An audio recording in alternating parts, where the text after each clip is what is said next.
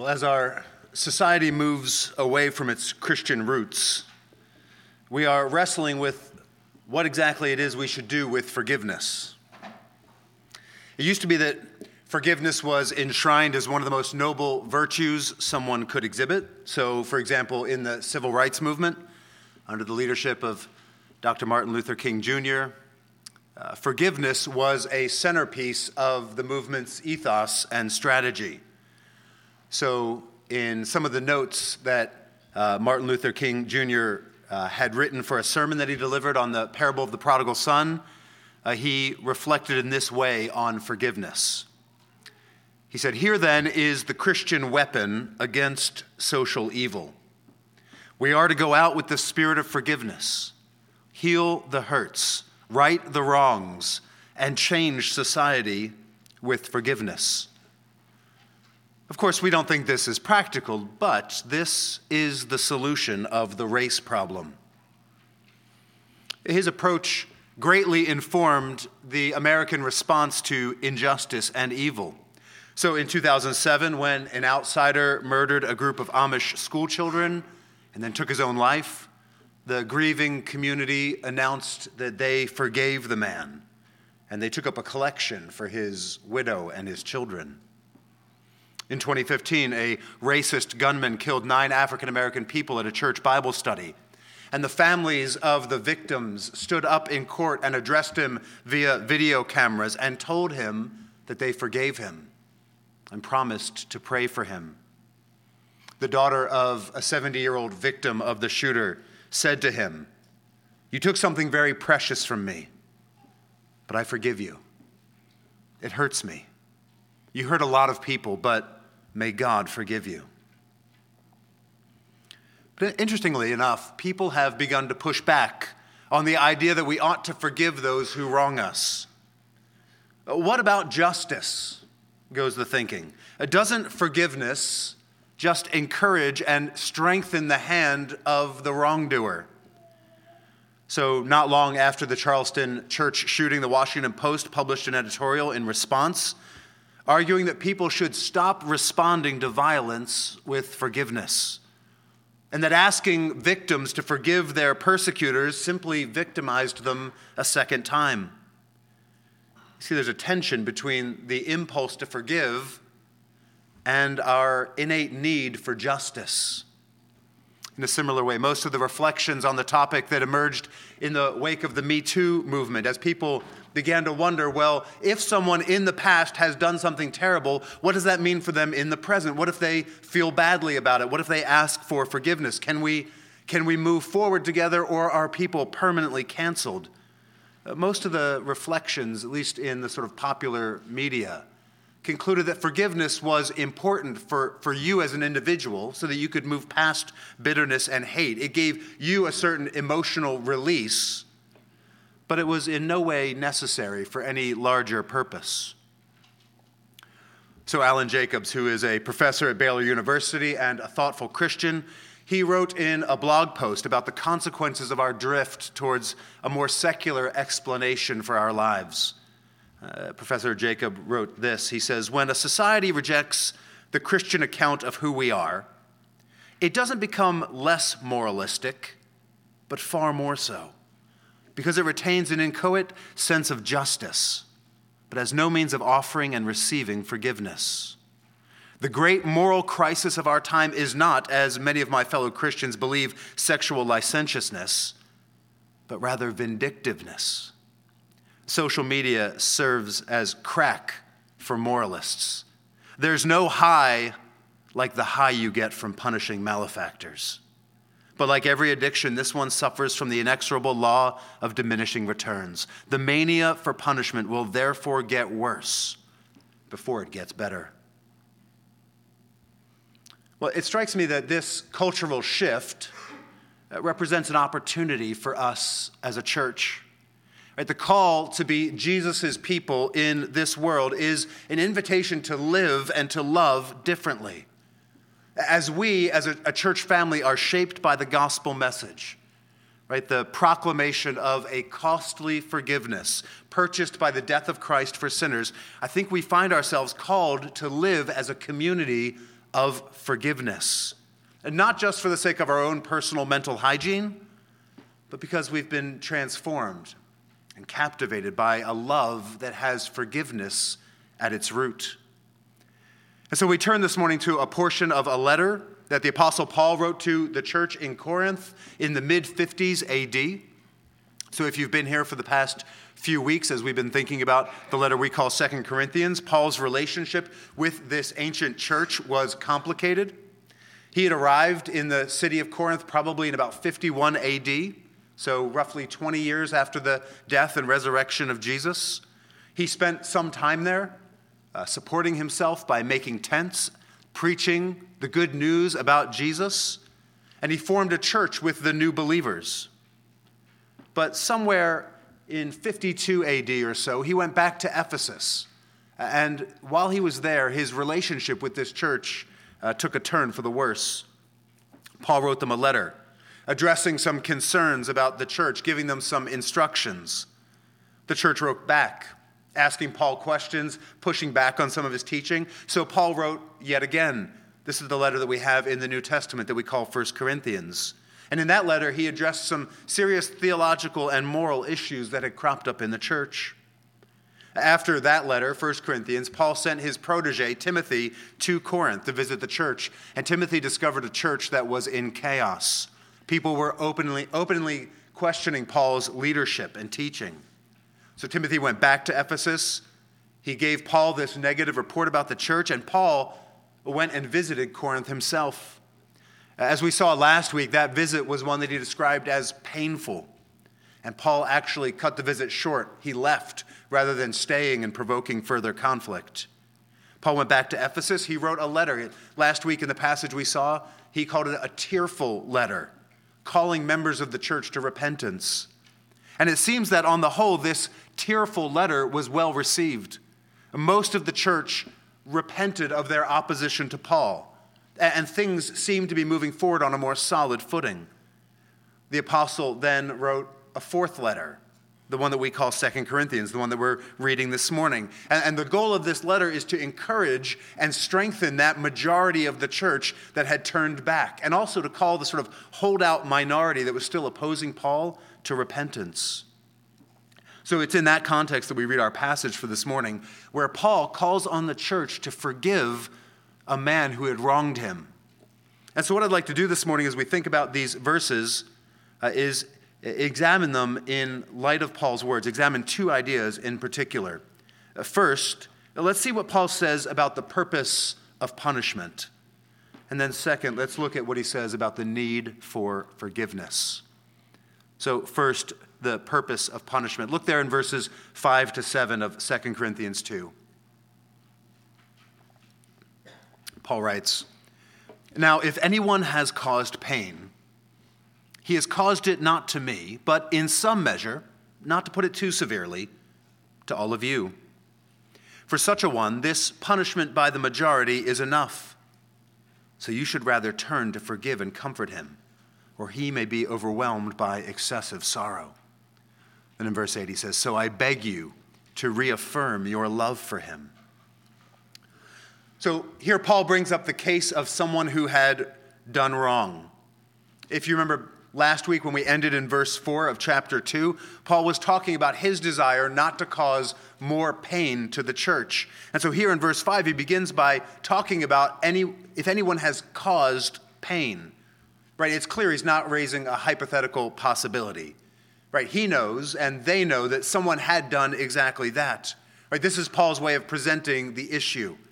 He says if anyone has caused pain. He doesn't name the individual. Perhaps he's trying to emphasize his larger point that the matter has been forgiven. He doesn't want to single this person out by name, but it seems like he's trying to sort of throw cold water on the issue rather than inflame it. So he's speaking sort of obliquely here. Now, if anyone has caused pain. But he says it's not just an issue for him. He says he caused it not to me, but in some measure, not to put it too severely, to all of you, to the whole church. Right? Paul doesn't want to make too big a deal out of this. He says he doesn't want to put it too severely. That the words that Paul uses there in Greek have the sense of not wanting to overburden someone. We might say, like, not to beat a dead horse. Right? But he does understand that the Corinthians need to own the fact that whatever this pain was that was caused to Paul, it wasn't just caused to him. Right? He says, he's caused it not to me, but to all of you. Right? Paul's not saying that this man didn't cause him any pain, but he's saying comparatively, the bigger loss has been experienced by the whole church community. So what's going on? What's Paul talking about here? Well, he doesn't tell us exactly.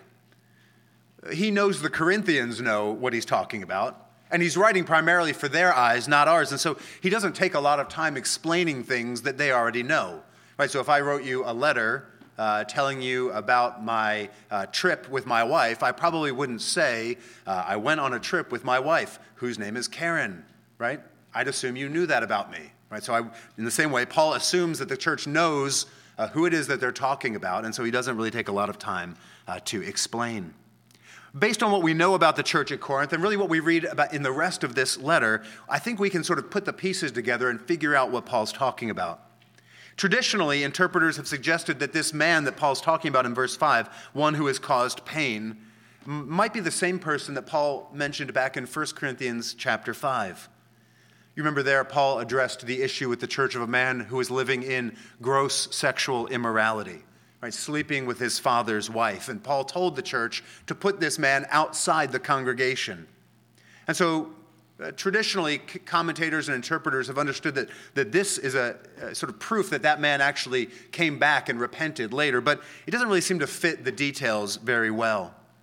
Right? It doesn't fit the timeline that we get later in the book of 2 Corinthians. It's not really clear how that man's actions would have been understood to be sin against Paul specifically. Instead, it seems that someone in the church had engaged in slander against Paul, sort of speaking against him and his ministry at Corinth. And while most of the church had initially followed upon that course, as I mentioned, they repented when Paul wrote the tearful letter. And so they had confronted and punished the person who had been sort of the ringleader of the opposition to Paul. Because he had not only troubled the apostle, he had really troubled the whole church. It's most likely that the punishment that had been sort of executed on this man was being excluded from the church community, barring him from the Lord's table, putting him outside the church. Right, and so Paul is addressing the circumstances of this man who had opposed him, and by doing so had really hurt the whole church. The church had responded by putting him out of membership in the congregation. And so now Paul's calling them to forgiveness. Now, if you're new to the Bible, this practice that it seems that the Corinthians had engaged in here, what we call church discipline, might sound really strange to you. What do you mean they kicked him out of the church? How can a church kick someone out? Isn't the church supposed to be all about love? Isn't it about acceptance? Right? Isn't removing someone from a church, isn't that harsh and judgmental? But actually, Jesus told his disciples to do exactly that in Matthew chapter 18, verse 17. And the Apostle Paul mentions it several times. Right? And so, if you think about it, there's a few things to notice about this idea that a church might remove someone from its membership. It's actually not that strange, if you think about it. Right, let's say that you join a club or a professional society or some kind of organization. Right, unless that group has absolutely no important purpose, there are probably going to be standards of behavior that it expects from its members. So if you're a member of a certain political advocacy group, but you constantly argue for and support the opposite position, at some point you'll probably be asked to leave. If you're enrolled in a university and fail to meet certain academic expectations, you'll be removed from the student body. Right? You get the point. I think we see this in our normal lives all the time. It's important to note churches are called on to exercise this same kind of care and discipline, but only on its own members. So if you're not a part of the church, then what you do is simply between you and God. But if you claim to be a follower of Christ, and you voluntarily commit to membership in this community, then we will love you enough to confront you should you begin to act in a way that contradicts your profession of faith in Jesus. Right? It's not good for the church to allow sin to go unaddressed. It's not good for the reputation of Christ, for his people who claim to be his followers to run around living in ways that are inconsistent with that profession. It's not good for the individual in question to allow them to simply continue down a path to spiritual disaster. And so the church is called upon to exercise some discipline, to actually sometimes, rarely, but sometimes put someone outside its membership because of the way they're living. And notice also the purpose of this discipline. The church takes action to remove someone in hopes that that will lead to their ultimate restoration and repentance. So there in verses 6 to 7, Paul urges the church to forgive the one who has caused the pain, to forgive the one that they've put outside their community. He says there that he wants them to comfort him, lest he be overwhelmed by excessive sorrow. There in verse 8, he wants them to reaffirm, to make crystal clear to this man, not their disdain, not their disapproval, but he says there in verse 8, I beg you to reaffirm your love for him. You see, church discipline is meant to be an act of love. It's not meant to harm or humiliate or ostracize, but it's meant as a sort of wake-up call. It's a summons to repentance. Right? The hope and the end goal is not that the person will be forever kept at arm's length outside the community, but that they might be brought back into the congregation. Third, also notice here that the group that exercised this judgment on the man, there in verse 6, is referred to as the majority. Paul says the punishment by the majority is enough. You see, in Matthew 18, Jesus said that if your brother sins against you, you should go to him. And if he repents, well, then you've won your brother. And if he won't, then you should take another person or two with you to try and plead with him. If you won't listen to them, Jesus says you have to take it to the church. And he says if he won't listen to the whole church calling him to repentance, Jesus says you need to treat him like a pagan, treat him like he's an outsider, like he's not really a follower of Jesus. In 1 Corinthians 5, Paul was frustrated that the church hadn't done something about a man who was living in gross immorality. And now Paul talks about the punishment inflicted by the majority. Right, that seems to indicate that there was a minority in the church that wasn't on board with disciplining this man, but that the church members had some way of making their choice known so that it was clear that most of them did agree with this decision. And so, friends, this is why we understand that each local congregation has the responsibility to watch over one another in brotherly love, as we say in our church covenant. This responsibility to discipline members who aren't living in ways that are consistent with their profession of faith, it's not something that we can outsource as a church. It's not something that you can outsource to the leadership. It's not something that we can outsource to some outside body. Paul understands that it's the decision of the majority here that inflicts this punishment. So that's our first point, the purpose of punishment. In rare circumstances, the church is called upon to remove someone from membership, but the purpose is not to destroy them, not to hurt them, but in love to call them to repentance and restoration. And that brings us then to our second point, which is the need for forgiveness. Look at what Paul writes there, beginning in verse 9. He says, "For this is why I wrote, that I might test you and know whether you are obedient in everything.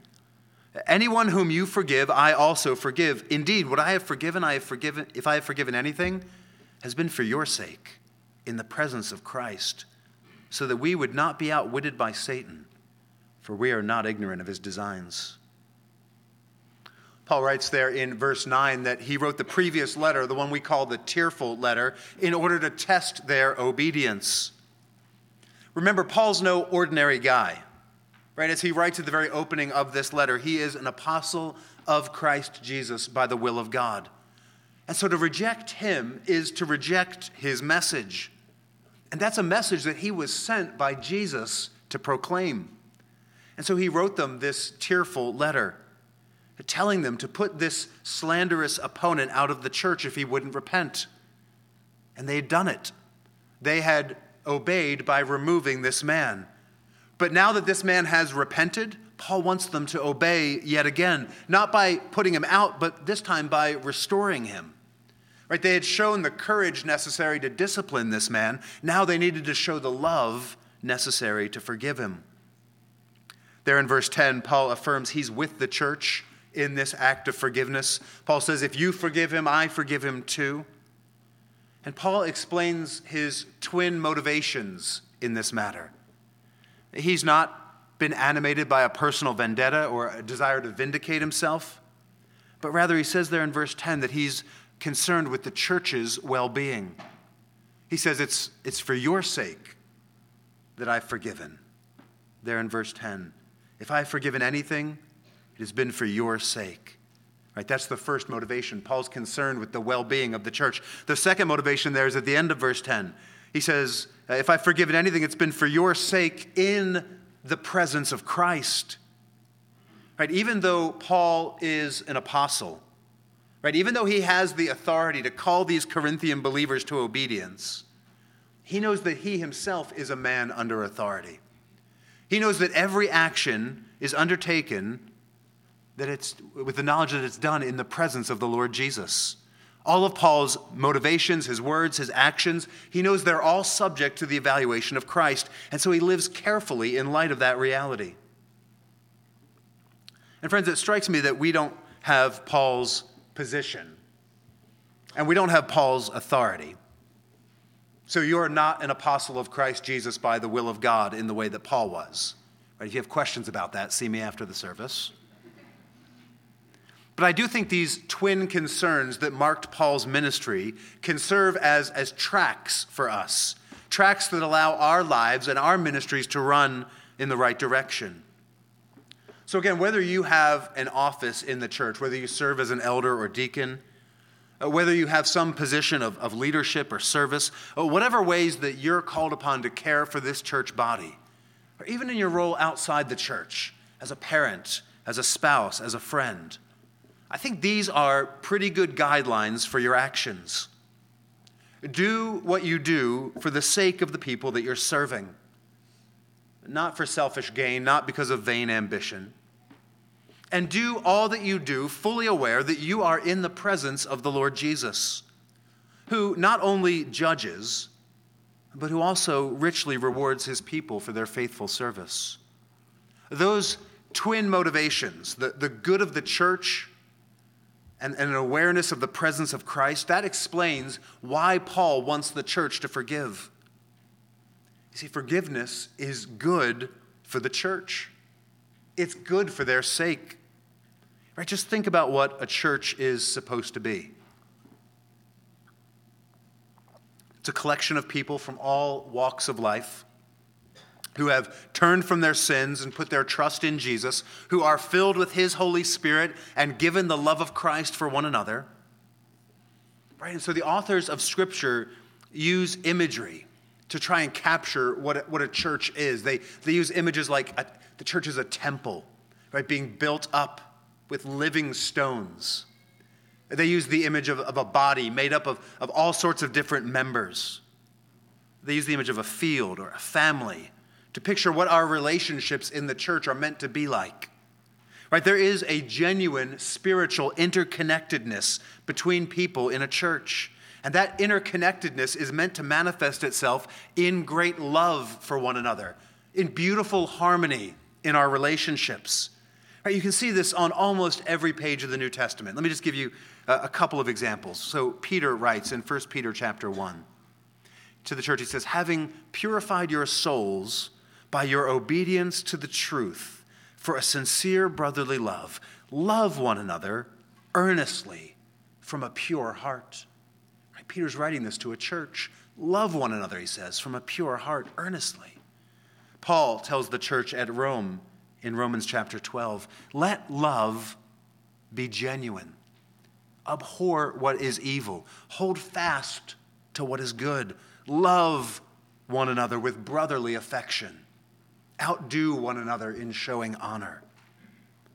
He says to the church at Philippi, if there is any encouragement in Christ, any comfort from love, any participation in the Spirit, any affection and sympathy, complete my joy by being of the same mind, having the same love, being in full accord and of one mind. Do nothing from selfish ambition or conceit, but in humility count others more significant than yourselves. Let each of you look not only to his own interests, but also to the interest of others. Right, we could keep going, but the picture is so clear. The church is meant to be a community of love and acceptance and care. In that sense, it's meant to be something like an outpost of heaven here on earth. It's meant to be a foretaste of what life will be like in eternity when God makes all things new, when our hearts are finally purified. Right? That's what's good for the church. That's Paul's concern and his motivation for all that he's written to them. He wants the church to be what they ought to be. But there is one significant problem,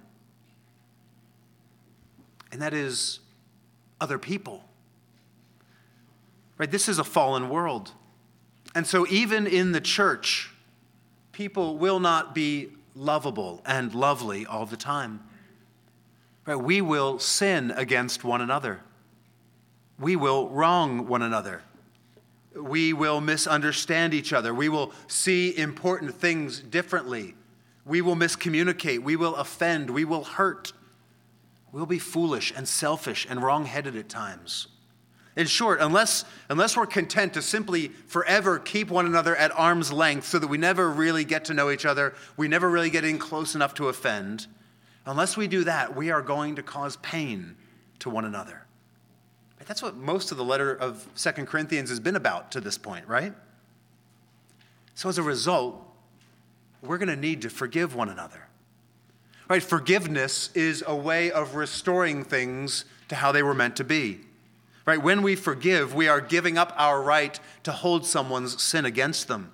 We're agreeing that we're not going to seek vengeance or payback. Right? Sin introduces an offense into the community. Left unaddressed, that offense will become infected. It will spread throughout the body. But forgiveness comes along and it cleans out the wound. It cleanses out the sin. It stops its spread. It protects the health of the body.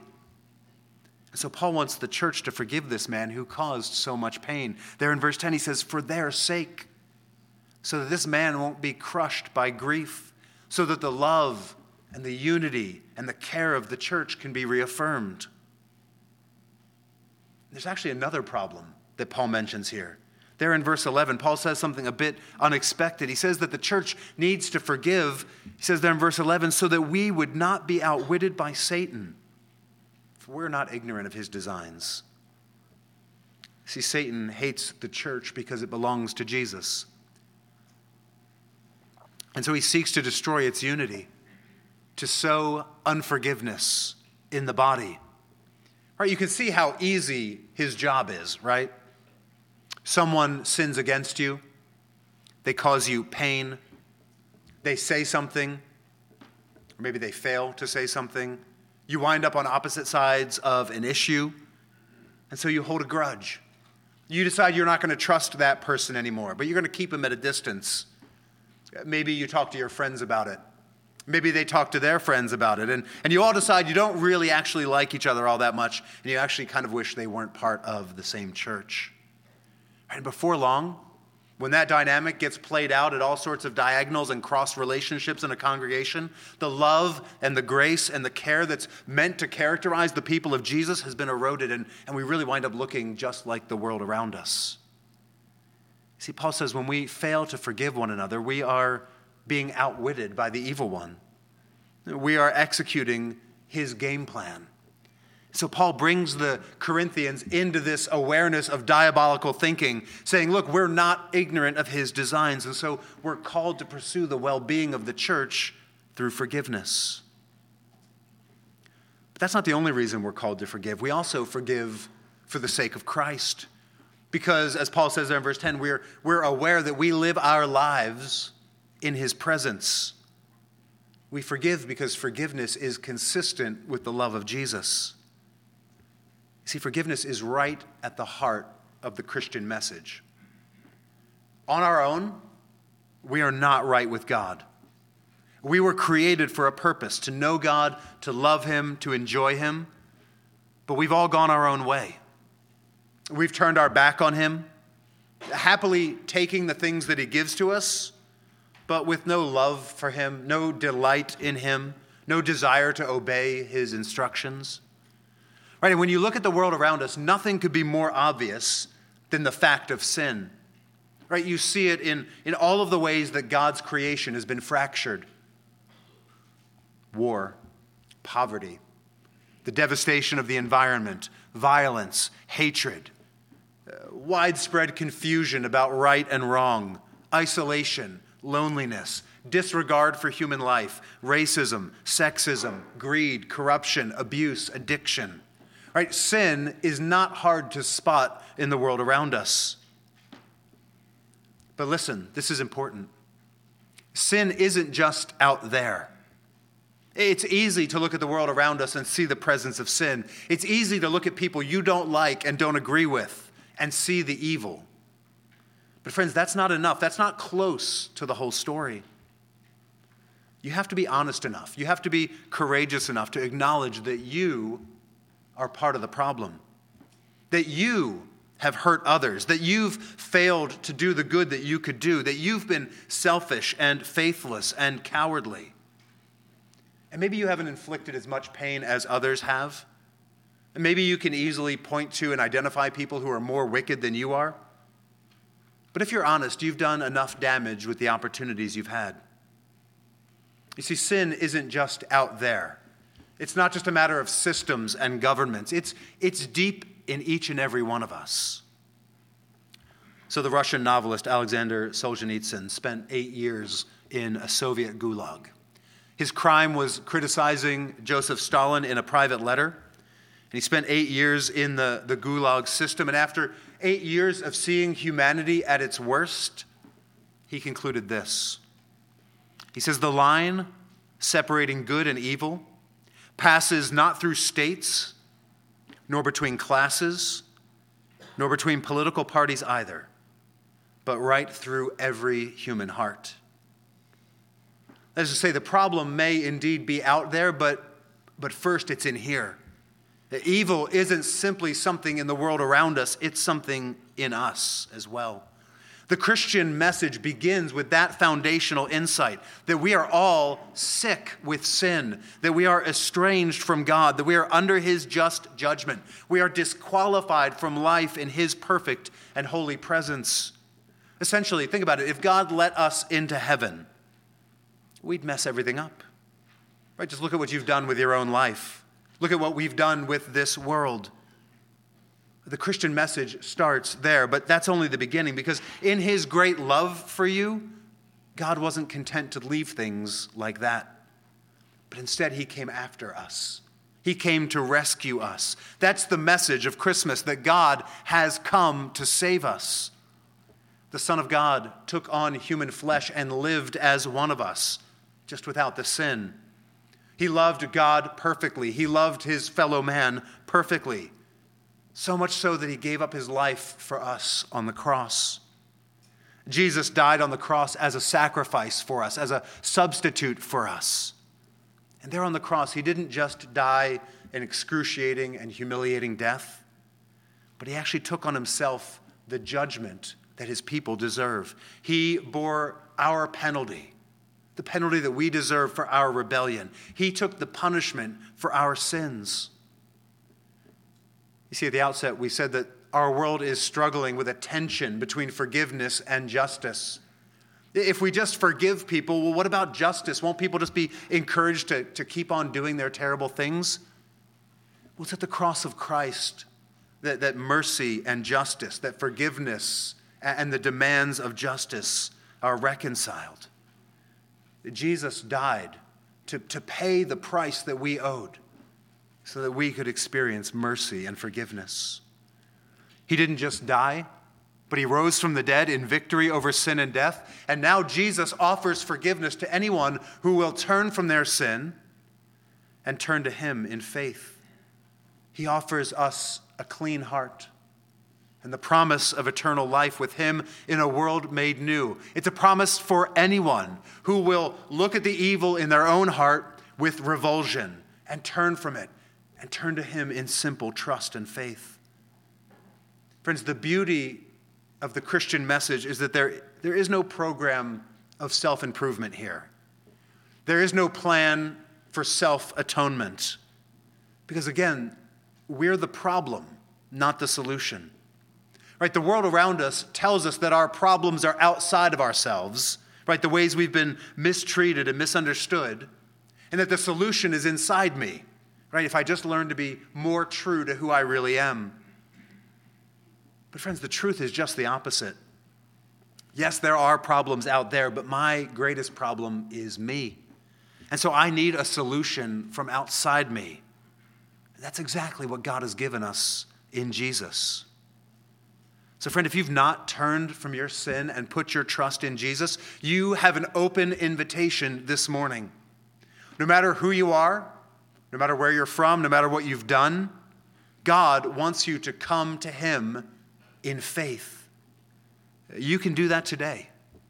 You don't have to clean up your act. You don't have to get your life together. Simply come to Jesus in faith. If you have questions about what that means, we would love to talk to you more about it. I'd encourage you to talk to the person who invited you this morning. You can talk to anyone that you've seen up here. You can talk to me after the service. We'd be delighted to tell you more about what it means to experience forgiveness and new life in Jesus. And friends, hopefully you can see what this means for us as a church.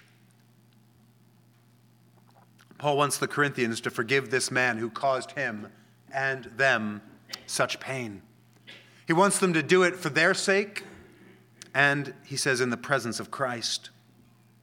They had put him out of membership in their church in service to this kind of love. They wanted him to repent.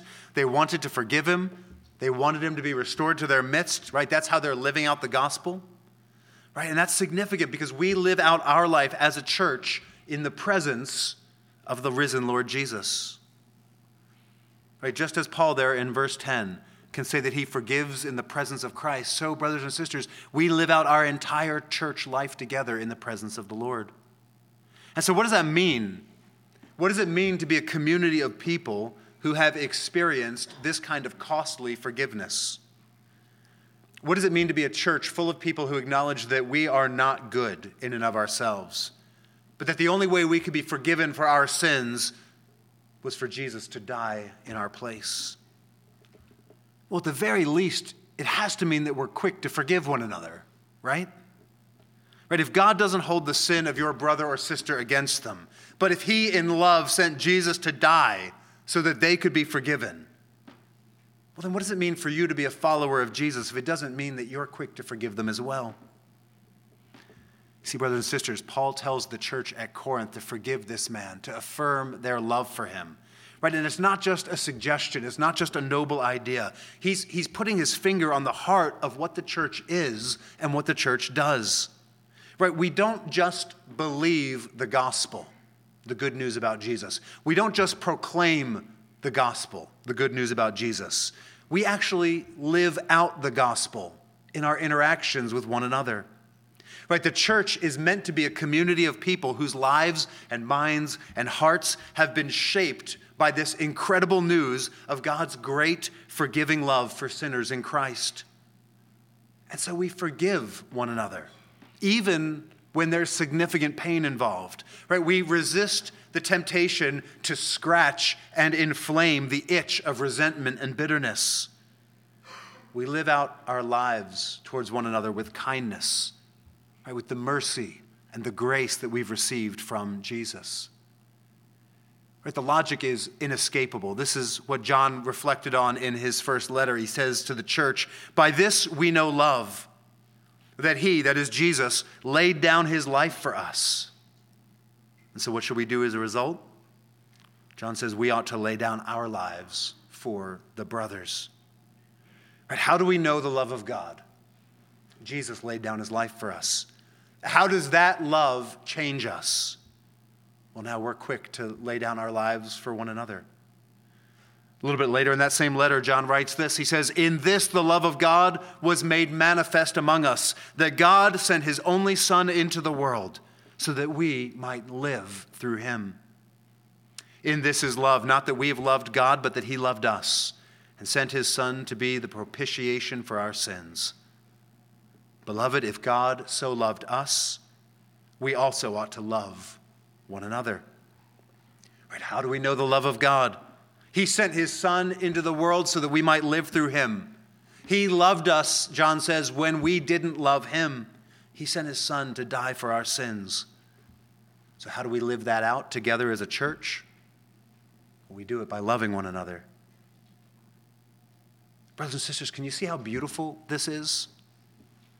That God has loved us in this way, and that he's called us to a life not of painful drudgery, not of joyless service, but that what God wants for you and from you is love and forgiveness. He wants to so transform you with his love that mercy and grace and kindness just pours out of you towards his people.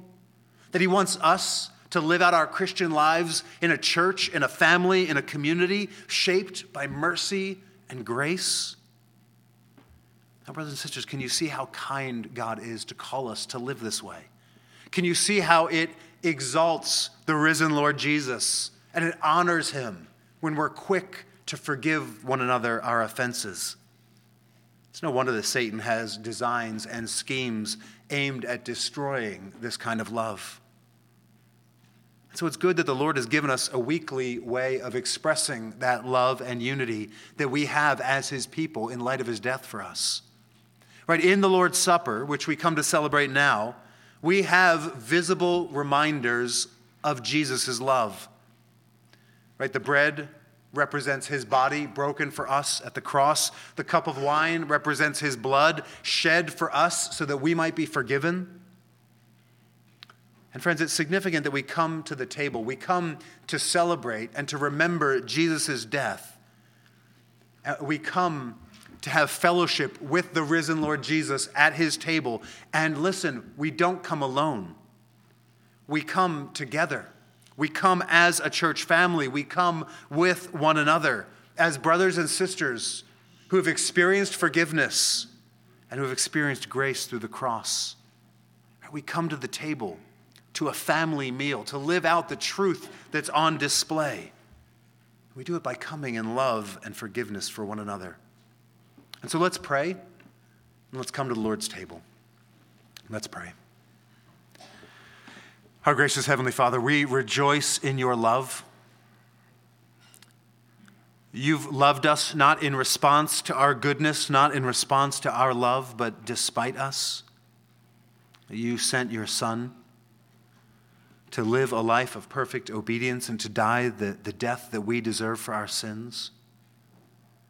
Lord Jesus, we pray that by your Holy Spirit you would make us more and more into your own image, that the love and the forgiveness and the grace and mercy that we've received would transform us, and that you would make us increasingly into a family, into a community that's marked by this kind of love.